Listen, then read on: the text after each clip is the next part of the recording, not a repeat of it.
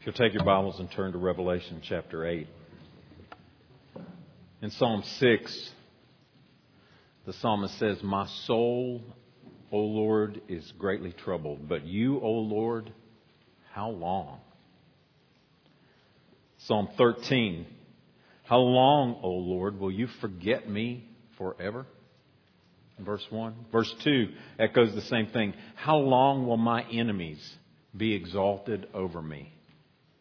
Psalm 35, "How long, O Lord, will you look on?" Psalm 62, "How long will all of you attack a man to batter him like a leaning wall, a tottering fence?" Psalm 74, "How long, O God, is the foe to scoff? Is the enemy to revile your name forever?" Psalm 79, "How long, O Lord?" Psalm 82, "How long will you judge unjustly and show partiality to the wicked?" Psalm 89, "How long, O Lord, will you hide yourself forever?" Psalm 90, "Return, O Lord, how long?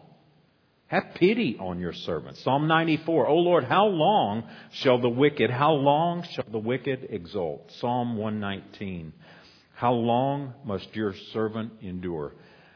When will you judge those who persecute me?" Over and over and over and over and over, 13 plus times, the psalmist asks, "What are you doing, God? How long?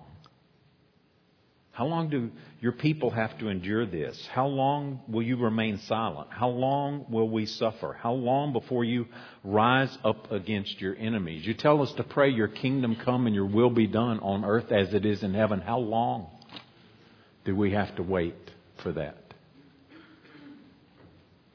And we don't have the answer as to how long we have to wait for God to move. Jesus said even He did not know. That was reserved knowledge for His Father in heaven. So we don't know how long, but we do know how.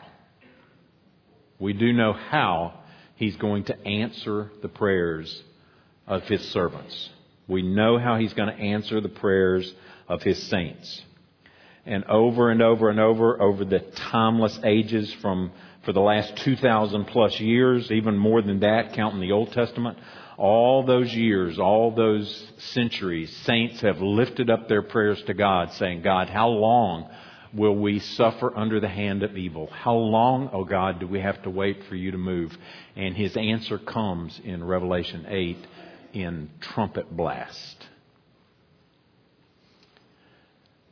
And as we see these trumpets blasting from heaven, we kind of hear in the background the cry of the martyrs there in Revelation 6, this prayer that was already lifted up. The blood of the martyrs there screams out from underneath the throne of God. "O sovereign Lord, holy and true, how long before you judge and avenge our blood on those who dwell on the earth?" We're going to see today that our prayers matter.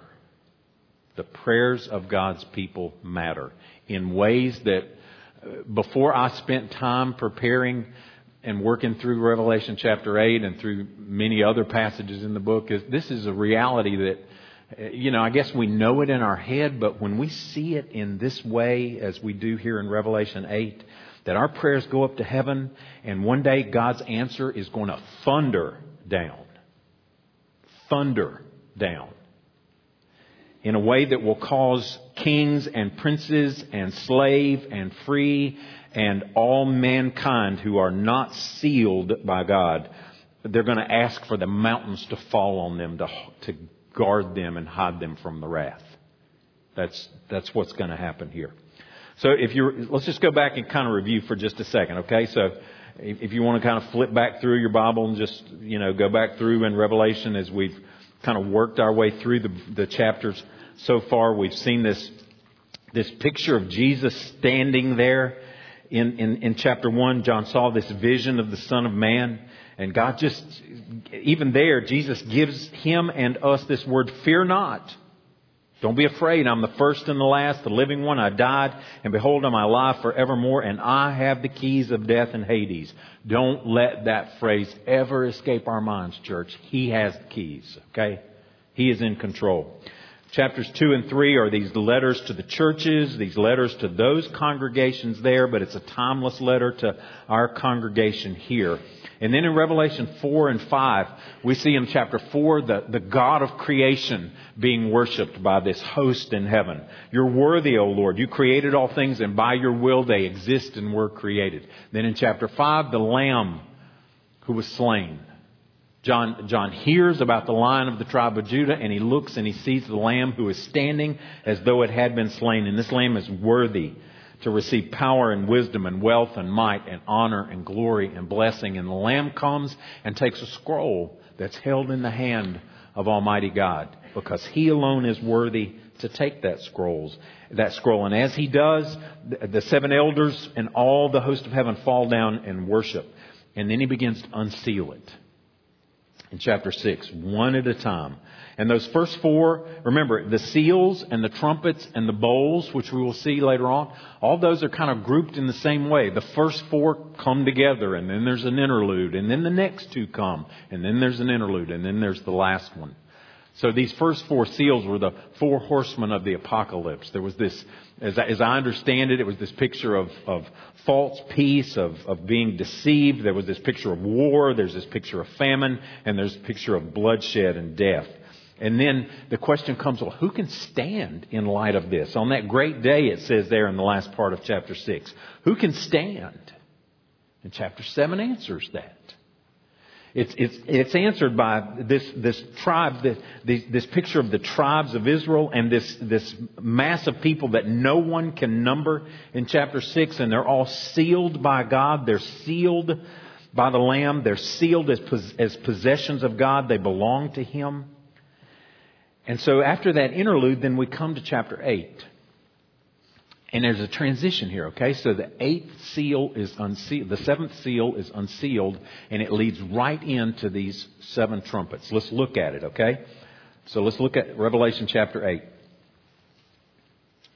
When the Lamb opened the 7th seal, there was silence in heaven for about half an hour. Then I saw the 7 angels who stand before God, and 7 trumpets were given to them. And another angel came and stood at the altar with a golden censer.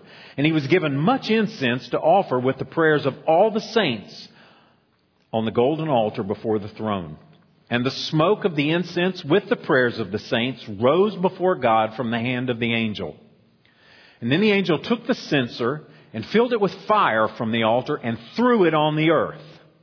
And there were peals of thunder, rumblings, flashes of lightning, and an earthquake. Now the 7 angels who had the 7 trumpets prepared to blow them. The first angel blew his trumpet, and there followed hail and fire mixed with blood. And these were thrown upon the earth. And a third of the earth was burned up, and a third of the trees were burned up, and all the green grass was burned up. The second angel blew his trumpet. And something like a great mountain burning with fire was thrown into the sea. And a third of the sea became blood. A third of the living creatures in the sea died. And a third of the ships were destroyed. The third angel blew his trumpet. And a great star fell from heaven, blazing like a torch. And it fell on a third of the rivers and on the springs of water. The name of the star is Wormwood. A third of the waters became wormwood, and many people died from the water because it had been made bitter. The fourth angel blew his trumpet, and a third of the sun was struck, and a third of the moon, and a third of the stars, so that a third of their light became darkened, and a third of the day might be kept from shining, and likewise a third of the night. And then I looked, and I heard an eagle crying with a loud voice as it flew directly overhead. Woe! Woe! Woe to those who dwell on the earth. At the blast of the other trumpets, the 3 angels are about to blow. Let's pray.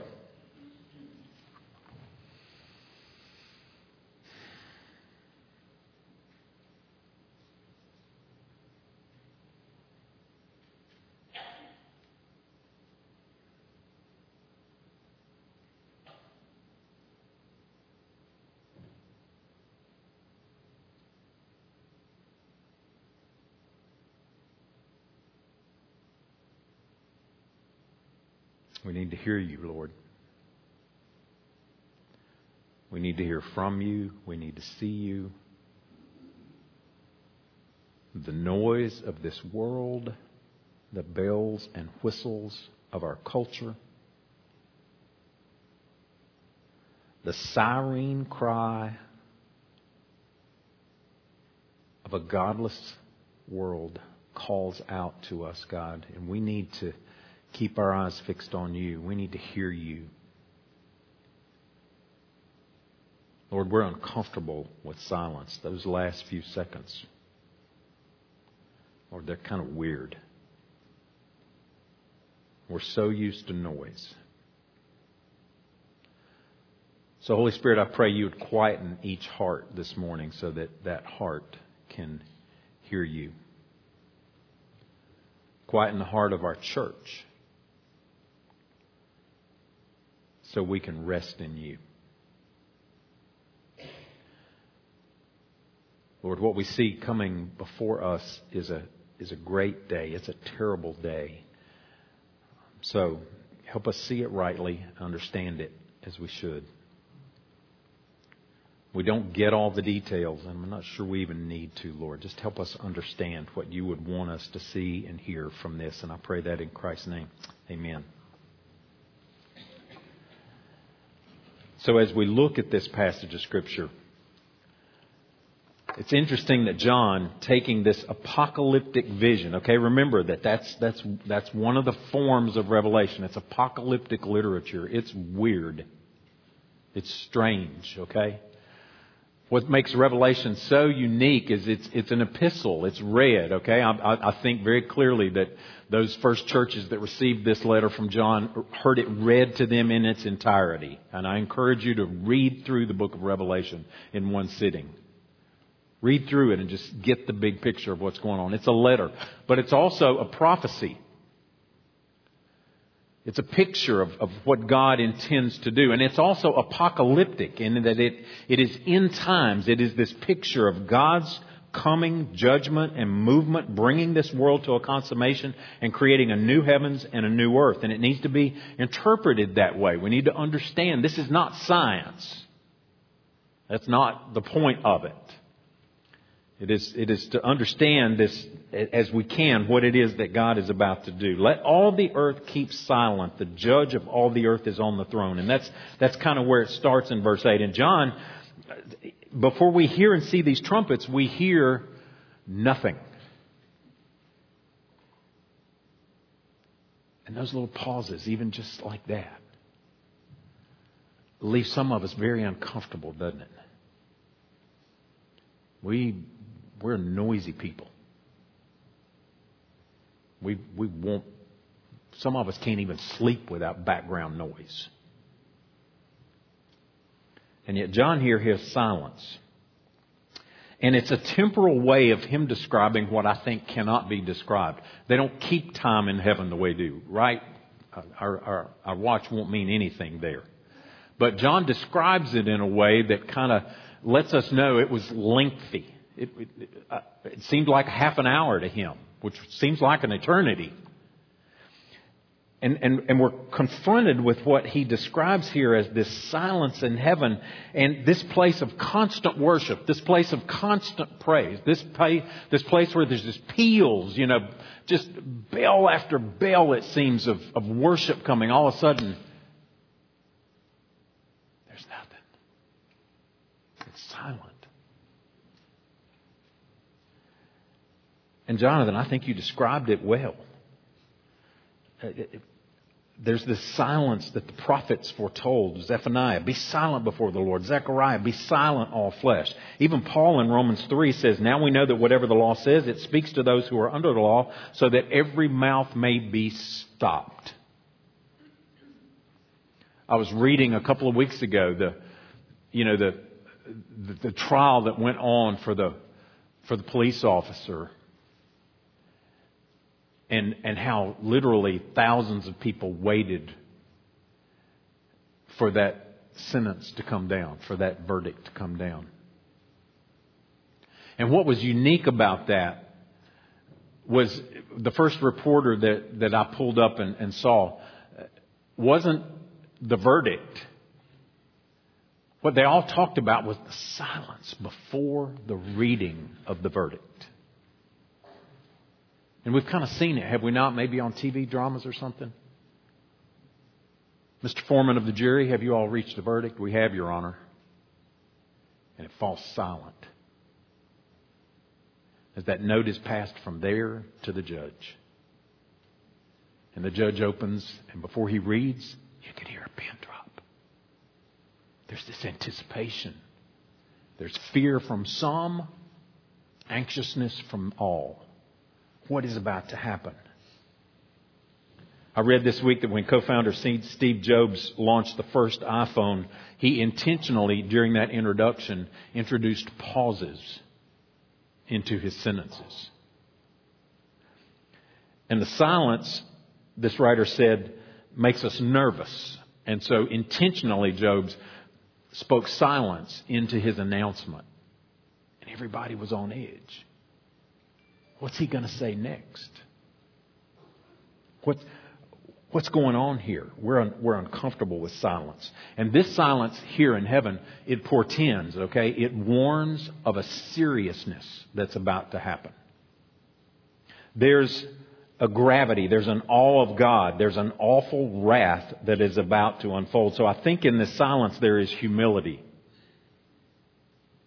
I think in this silence there is a holy fear. I think in the silence there is a reverence. It's the reverence that Psalm 37:7 says, be still. Be still before the Lord and wait patiently for Him. It's the same silence that Psalm 46:10 says, be still and know that I am God. I will be exalted among the nations. I will be exalted in all the earth. That is what Revelation 8 shows us. Be still, church. Be still, saints. God will be exalted in His judgment and in His salvation. They are two sides of the same coin. So this week as you gather in your life groups, Jason has put a question in there. And while it may not be a primary point of the passage, it's such a relevant point for us as American Christians on the importance of silence and solitude. I mean, for crying out loud, we can't be away from the world, right? We're connected. We get dings and pings and vibrations. Some of you 24 hours a day if you keep this thing beside your bed. We hate silence. We can't stand it. So silence and solitude, though, are spiritual disciplines. What are we confessing about ourselves when we can't stand silence? What are we confessing about God when we can't stand to be alone with Him in silence? Good questions to consider. And then there's 7 angels. The 7 angels that are given these trumpets. And don't make any mistake about this. It's an important point. You could read right over it if you're not careful. They are given the trumpets. Everything that transpires in Revelation comes from heaven. It comes down from heaven. They're given these trumpets. And these 7 angels are nameless to us. Now, Jewish literature names them. It's interesting. In Jewish literature, extra-biblical literature, these 7 angels are named. Their names, according to this Jewish literature, are Uriel, Raphael, Raguel, Michael, Seraquel, Gabriel, and Remiel. Now, what's significant about those names is that each one of them end in El, which is a Hebrew lettering for God. So there's clearly a close connection between these 7 unnamed in our Bible, although we do know 2 archangels, right? Gabriel and Michael.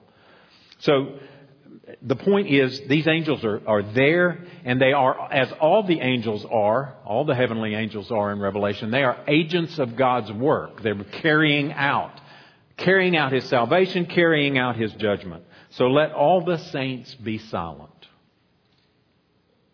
God is on His throne. Let all the saints be encouraged, secondly. The prayers of God's suffering saints will be answered. Look at verse 3. This other angel comes, an 8th one.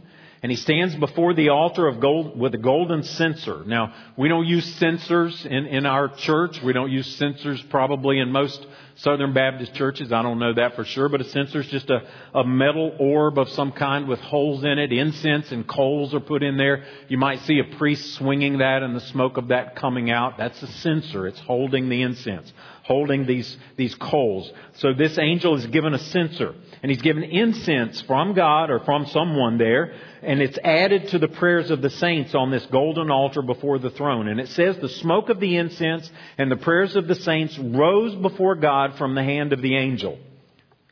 So here's this picture of worship there in heaven, yes, but more than that, of the prayers of God's people ascending up before God. Now there is in the tabernacle and in the temple an altar of incense. But remember, the writer of Hebrews tells us that what we see in these earthly places of worship is a picture of a spiritual reality. Heaven's not planned according to what's here. What's here is planned and built according to what's there.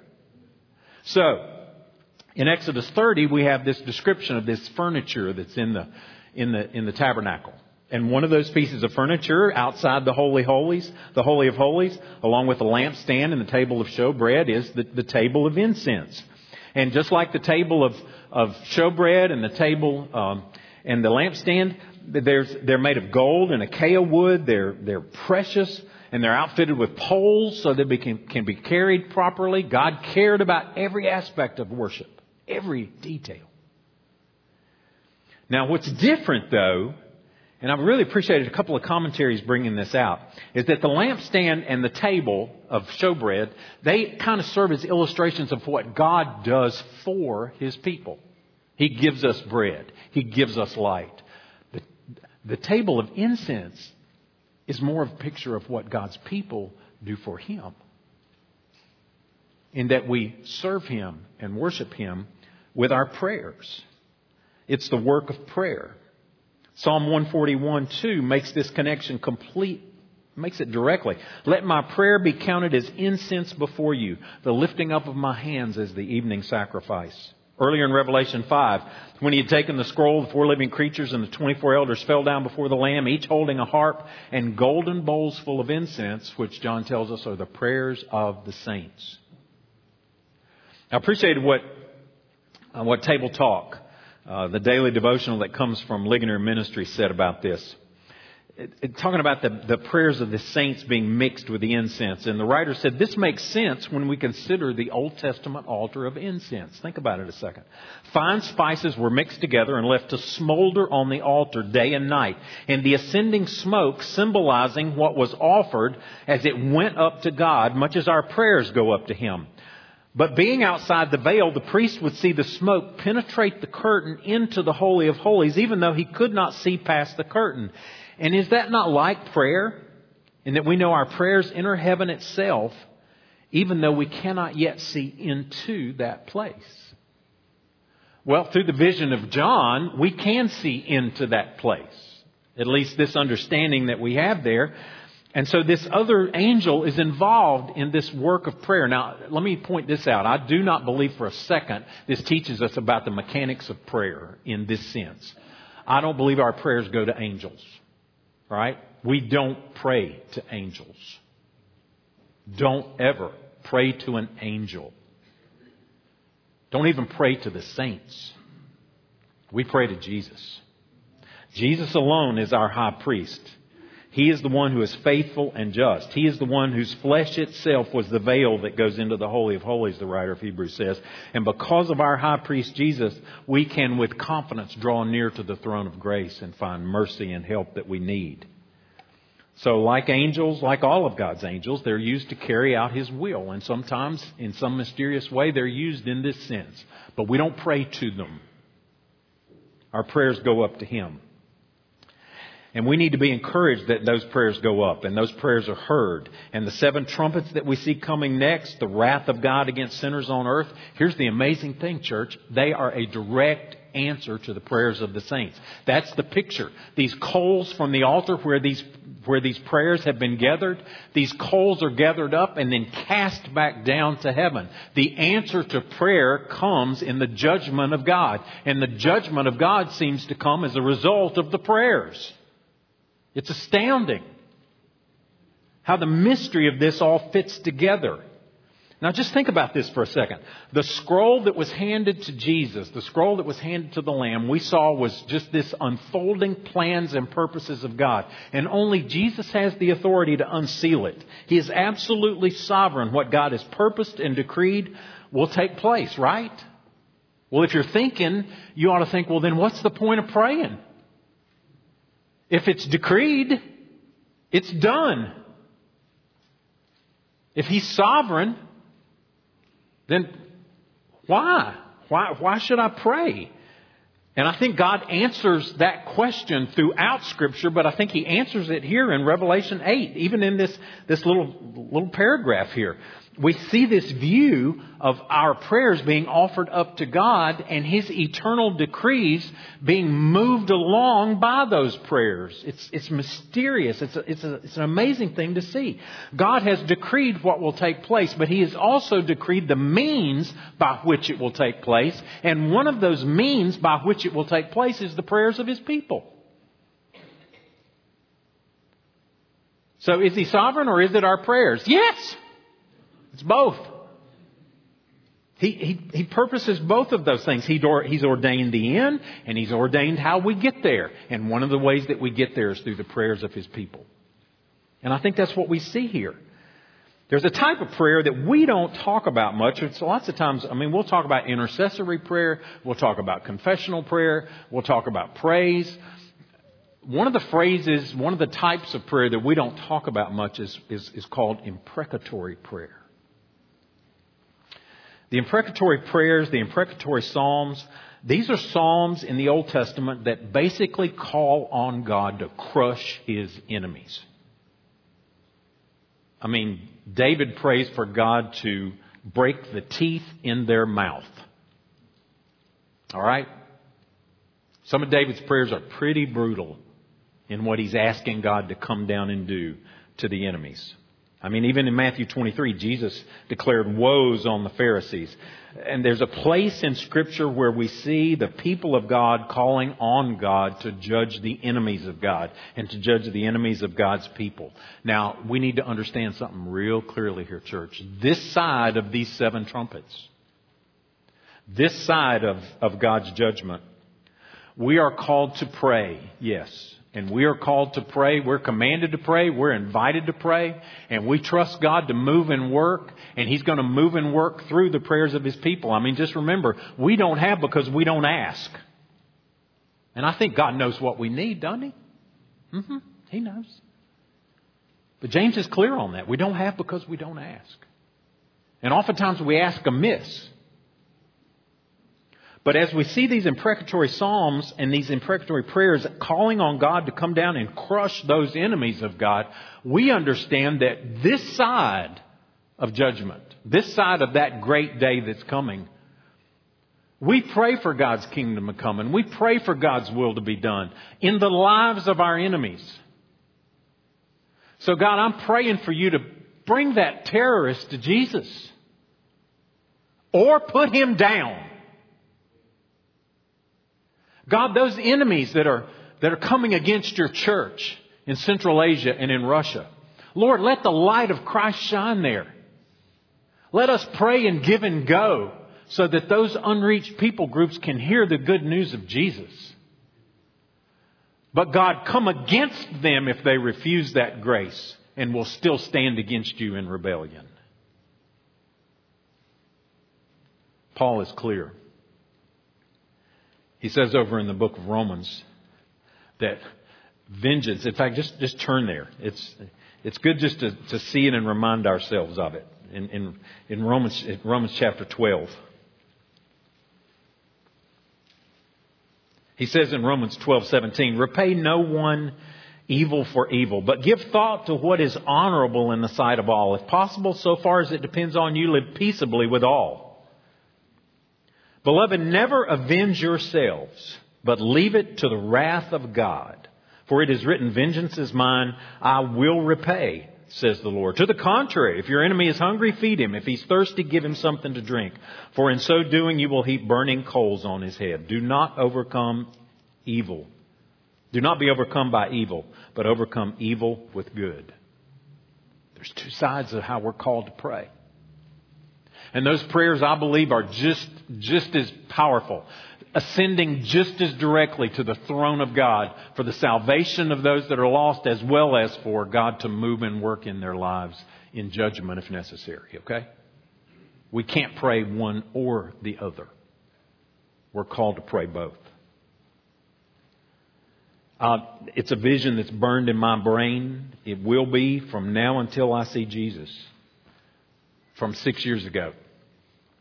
And those 21 Coptic Christians were marched out on that beach by those ISIS cowards. And I call them cowards because they were clothed in black with veils over their faces. They were gutless. And they forced those Coptic Christians out there on the beach where the water would wash away their blood, forced them to kneel and slit their throats and cut their heads off right there. And that was just 21 of many. Whole cities of Christians were ravaged by ISIS. So I ask you, what about the families of those 21? Were they praying for God to deliver them? They'd been in captivity for like a month and a half already.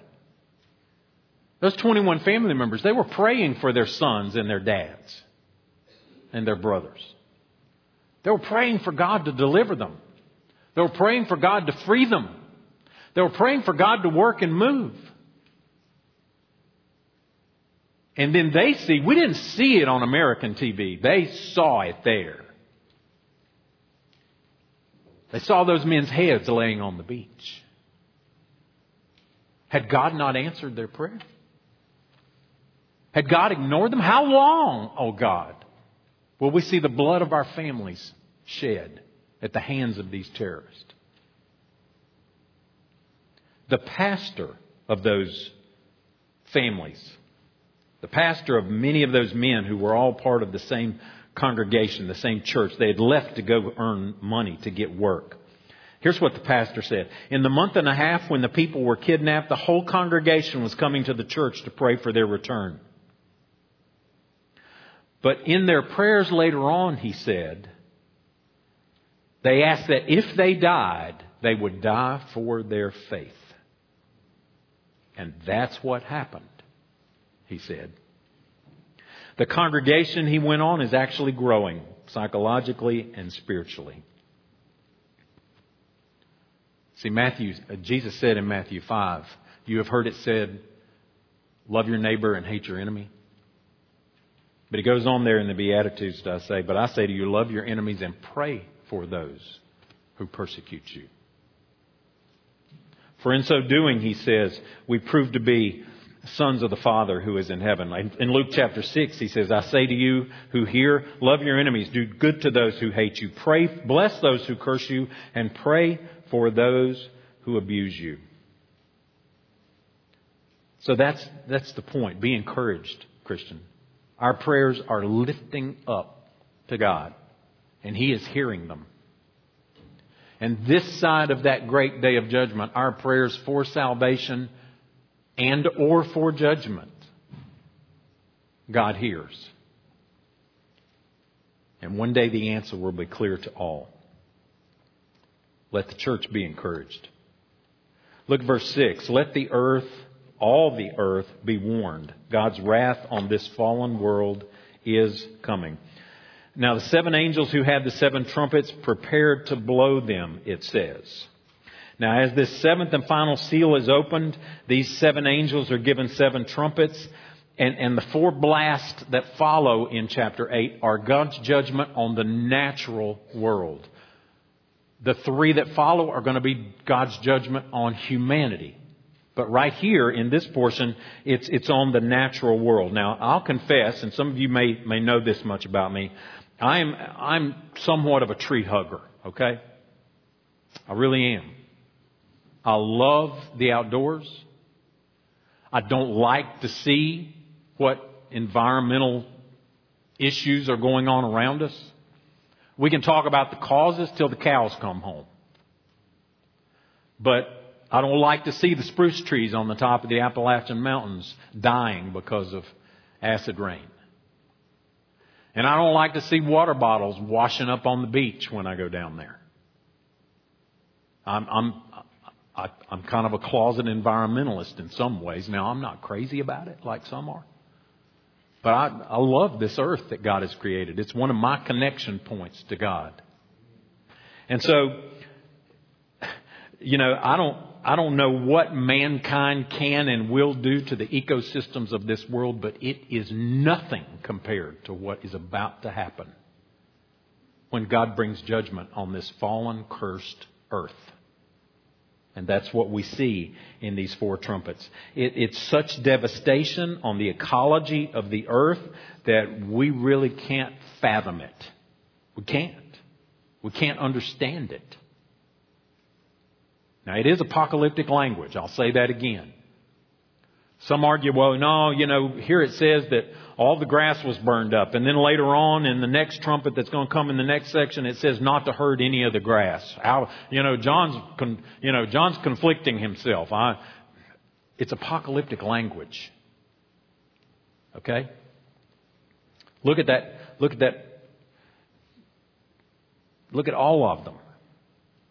These trumpet blasts that we hear should remind us of something. If you've read your scriptures, it should remind us of the plagues in Egypt and another Exodus,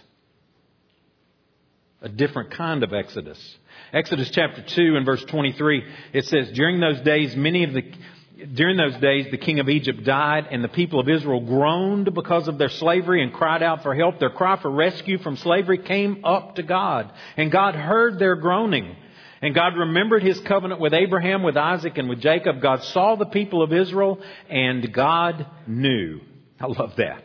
The people groaned, and they prayed, and their groans were based on what? The promises of God. Their prayers are based on the promises of God. Greg Beale in his commentary says this: the ultimate purpose of the plague signs was that Yahweh would be glorified. And even when God grants Pharaoh a change of heart so that he releases Israel, he hardens his heart again. And the result of the last act of hardening leads to the defeat of the Egyptians at the Red Sea, which results in the glory of God. And although the plagues are warnings for which Pharaoh will be held accountable if he does not heed them, they are ultimately intended as judgment.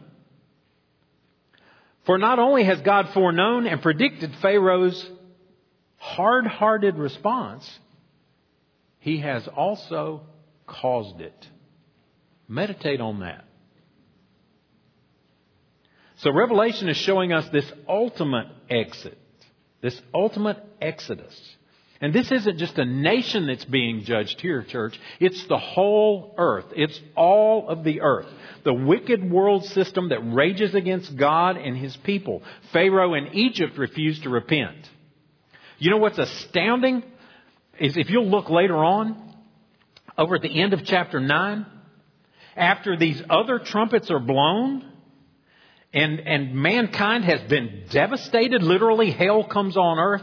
Look what it says in 9 verse 20. The rest of mankind, which were not killed by the plagues, did not repent of the works of their hands, nor did they give up worshiping demons and idols of gold and silver and bronze and stone and wood, which cannot see or hear or talk. Nor did they repent of their murders or their sorceries or their sexual immorality or their thefts. Are you kidding me? The heavens fell, mankind was wiped out, and those who were left still did not repent. I get it. I get it. And so just as with Pharaoh in Egypt, Hamilton says this in his commentary, as it was with Pharaoh in Egypt, God is crushing the strong by worldly standards in order to deliver the weak by worldly standards. So, the cry of the martyrs, how long? We don't know how long, but we sure see how. We sure see how. Now, this earth is cursed. I think we understand that, do we not? Genesis 3:17, cursed is the ground because of you, mankind, because of you, Adam and Eve. And through painful toil you will eat of it all the days of your life. It'll produce thorns and thistles for you. We were called to manage and steward this earth, and we blew it, and still are. And this earth will be judged for our sin. It is cursed and it is groaning. It is subjected to futility, Paul says in Romans 8. And the whole creation is yearning for that bondage that comes with the redemption of the man. And that is coming. Now, notice something in this. In chapter 8, you'll hear this 13 times. 1/3, 1/3, 1/3, 1/3. What's the deal with the 1/3? This is grace, church.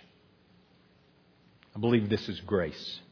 This is God's warning. It is not as bad as it could be, and it is not yet as bad as it will be. So it's just 1/3. And even though it's just 1/3, nothing will escape this judgment. One writer said, whatever these images represent, the impact should rattle our bones in the awe of God. First trumpet, God's judgment on the earth.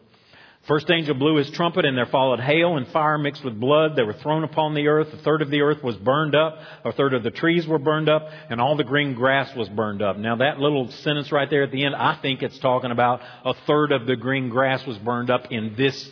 All the green grass was burned up in this 1/3 of the earth. Because later on there's going to be grass that's not burned up. But, it's not that big of a deal to me. This is what the 7th plague was in Egypt. The hail that came and the fire and the blood. Maybe the blood is symbolic. Maybe the blood is the people whose head are crushed because of the huge hailstones. I don't know. It's terrible. In Egypt, when the hail came, all the plants were killed. All the animals were killed. All the means of having food were killed and taken away. And here it comes. On 1/3 of the earth. 1/3 of the earth. The second trumpet is judgment on the seas. The second angel blew his trumpet, and something like a great mountain. Now notice it says something like a great mountain. Burning with fire was thrown into the sea, and 1/3 of the sea became blood. 1/3 of the living creatures in the sea died, and 1/3 of the ships were destroyed. In the scriptures, lots of times mountains represent kingdoms. Later on, the whole kingdom of Babylon will be crushed. So I don't know, maybe this is symbolic of the world's powers being thrown into the sea. I don't know. The point is, this judgment that comes on the seas, on the salt water covering the earth, is devastating. 1/3 of the creatures in the sea, all those whales, all those dolphins, all those creatures that are endangered that we hear so much about. Bam! Gone. And all the ships that are on the sea, 1/3 of those ships and those sailors are devastated. In the ancient times, especially in this culture, the sea was the means by which everything came. So it's this judgment of God on their lives, on their livelihoods, on everything that mattered to them. Judgment on the earth, judgment on the seas, judgment on fresh water. Look at verse 10 and 11. The third angel blew his trumpet, and a great star fell from heaven, blazing like a torch, and it fell on 1/3 of the rivers and on the springs of water. And the name of the star is Wormwood. And 1/3 of the waters became wormwood. And many of the people died from the water because it had been made bitter. That's the first plague that came to Egypt there in the Nile River. Wormwood, this is the only place in the New Testament you'll find the word. But you find it 8 times or so in the Old Testament. And every time it means bitterness. It means distress. It means death. It is not good. And here this apocalyptic vision of fresh water. Remember back when the 4 horsemen came and war and famine and economic desire, economic destitution were there, and people were weighing out their food. Can you imagine what this will be? Buying a cup of water? Cleaning out your savings account so your throat can be quenched? We can't imagine this devastation. The 4th trumpet is judgment over the skies, the canopy over the earth, if you will. The fourth angel blew his trumpet, and a third of the sun was struck, a third of the moon, a third of the stars, and a third of their light might be darkened, a third of the day might be kept from shining, and likewise a third of the night. I don't get exactly how this is going to be. Okay, are the third of the stars removed? Or is just a third of their light blanketed out? Is a third of the sun going to be extinguished? Or just a third of its light blotted out? How's it going to be that things are going to be 1/3 darker then than they are now? I don't know, and we don't want to miss the point. Isaiah, I think, helps us understand this a little bit. Isaiah 13, verse 9. Behold, the day of the Lord comes, cruel with wrath and fierce anger, to make a land a desolation and to destroy its sinners from it. Don't miss that sentence. Don't miss that point. Don't miss that purpose. To destroy its sinners from it.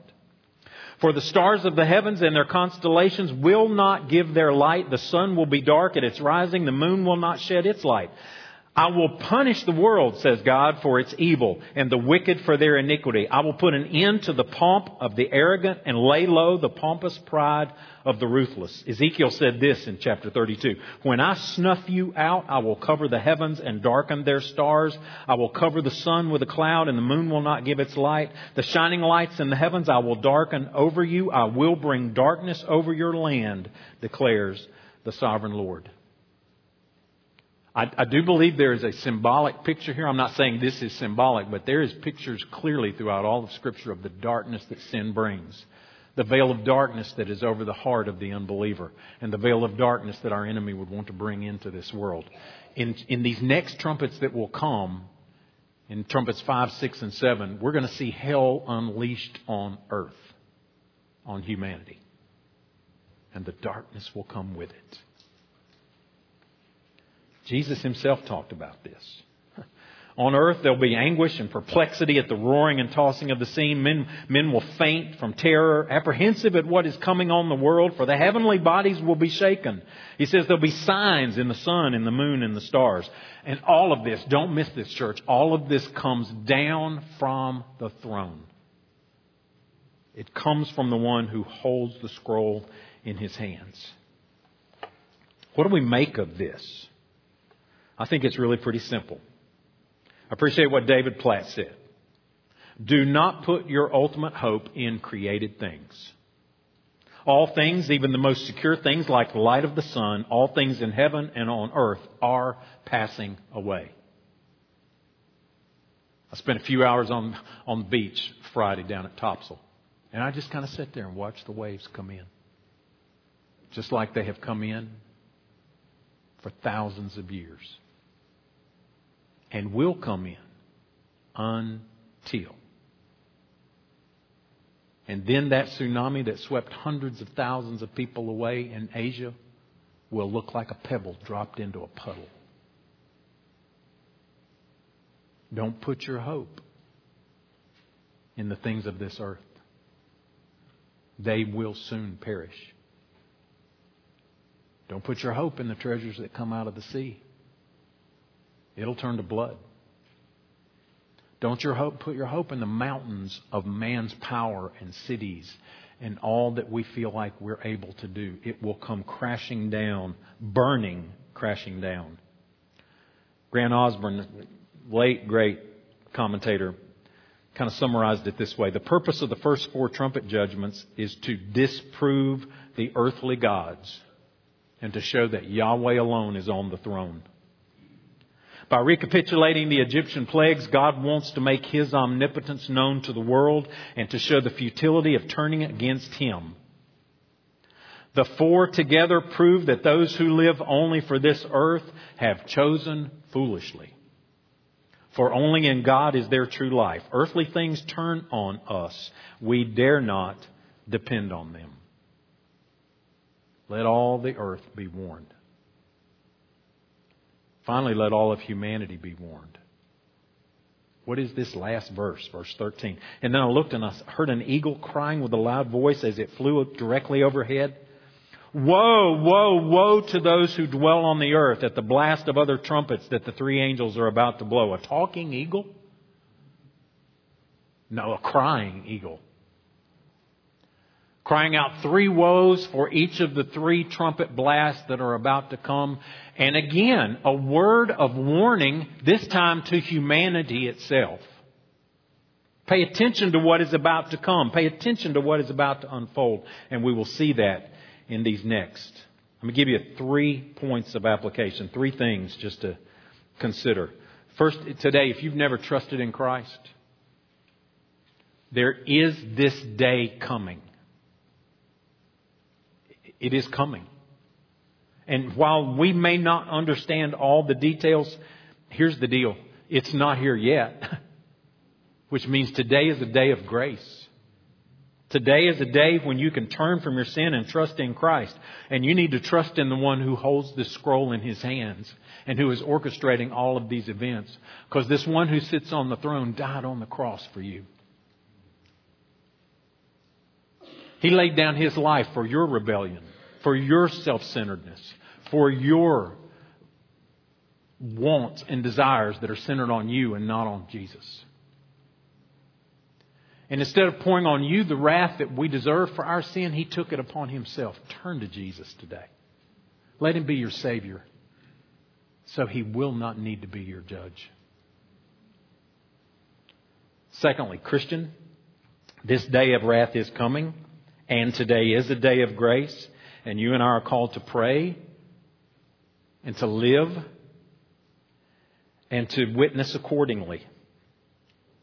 It seems like we've read this verse every week, and we probably will read it every week. But remember, Peter just had this perspective of this that I think is so helpful for us. He said, don't overlook this fact, beloved. The day of the Lord, one day is like 1,000 years, and 1,000 years is one day. And the Lord is not slow in fulfilling His promises. Some count slowness. He's patient toward you, not wishing that any should perish, but that all should reach repentance. That's how we pray. We pray that before we pray those imprecatory prayers, those prayers of judgment. We pray for grace. But we know the day of the Lord will come like a thief.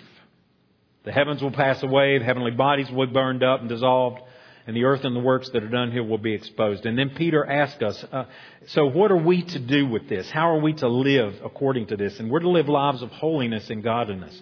So tomorrow, I appreciate Andy Davis talking about this in a sermon he preached on this. Tomorrow, when you're at work, you know what that crazy preacher of mine said? He said that the heavens are going to dissolve. That the sun's going to not shine like it was. There's going to be earthquakes and peals of thunder and lightning, and this earth is just going to be devastated by the judgment of God that is coming on this sinful earth. You know, that's what he talked about. And that coworker may say, well, do you believe that? Well, yeah, I do. And let me talk to you about it. Because there's a way to be safe from that. You don't have to be afraid of that. You see, there's opposition of God that comes with terrorists slicing the throats of Christians. And then there's opposition that comes just from not caring. And they're in the same boat in God's eyes. So that neighbor that you live beside, or those people you work with, they're marked for the same judgment. So we're to pray and we're to live and we're to witness accordingly. And then finally, thirdly, Spurgeon said, prayer is the slender nerve that moves the muscle of omnipotence. Adrian Rogers said, God delays are not God's denials. So our prayers matter, church, even if it seems like we're praying them over and over and over and over and over. God is hearing. God is moving. And God will move. So we need to be encouraged in our prayer life. I'm so thankful for Ben and Rick Godwin and others in our church that really sense God's prompting us as a church to be more intentional, more diligent, more disciplined in the way that we pray. And in coming together to pray. Church, I encourage you to move in that direction. Just let's walk in step together in that direction. And the amazing thing is that the sovereign God of the universe, who has decreed and purposed all things, invites us to be involved in that. Commands us, yes, and invites us. John Piper said He loves us. And He's not toying with us when He says in Romans 12:12, be constant in prayer. And He's not playing with us in Philippians 4:6 when He says, let your requests be made known to God. And He's not toying with us in Ephesians 6 when He says, pray at all times. Or in Colossians 4:2 where He says, continue steadfastly in prayer. Or in 1 Thessalonians 5:17 where He says, pray without ceasing. Or when Jesus says, ask and you will receive. And do not lose heart. He's not playing with us. He's not toying with us. In fact, He says, He's not toying with us when He says all these things. He is granting us the dignity of joining with Him in glorifying Himself. Do you hear that? He's inviting us to be a part of God getting glory to Himself. Oh, that'll change the way we pray, right? Let's pray now. Father, this great day is coming. In the meantime, I pray You'd fill us with a holy awe and fear of You. Help us not be comfortable with the salvation that we have. Help us constantly think about the blood of Jesus that accomplished and bought it. Turn our eyes toward this impending reality and toward the reality of those that we know and those that we don't know and of their lostness, God. Motivate us, stir us to pray, to give, to go, to invite, to welcome, to show hospitality, to talk about Jesus. And Father, we do pray that Your kingdom would come and Your will would be done here on earth as it is in heaven. And we ask that in Jesus' name. Amen.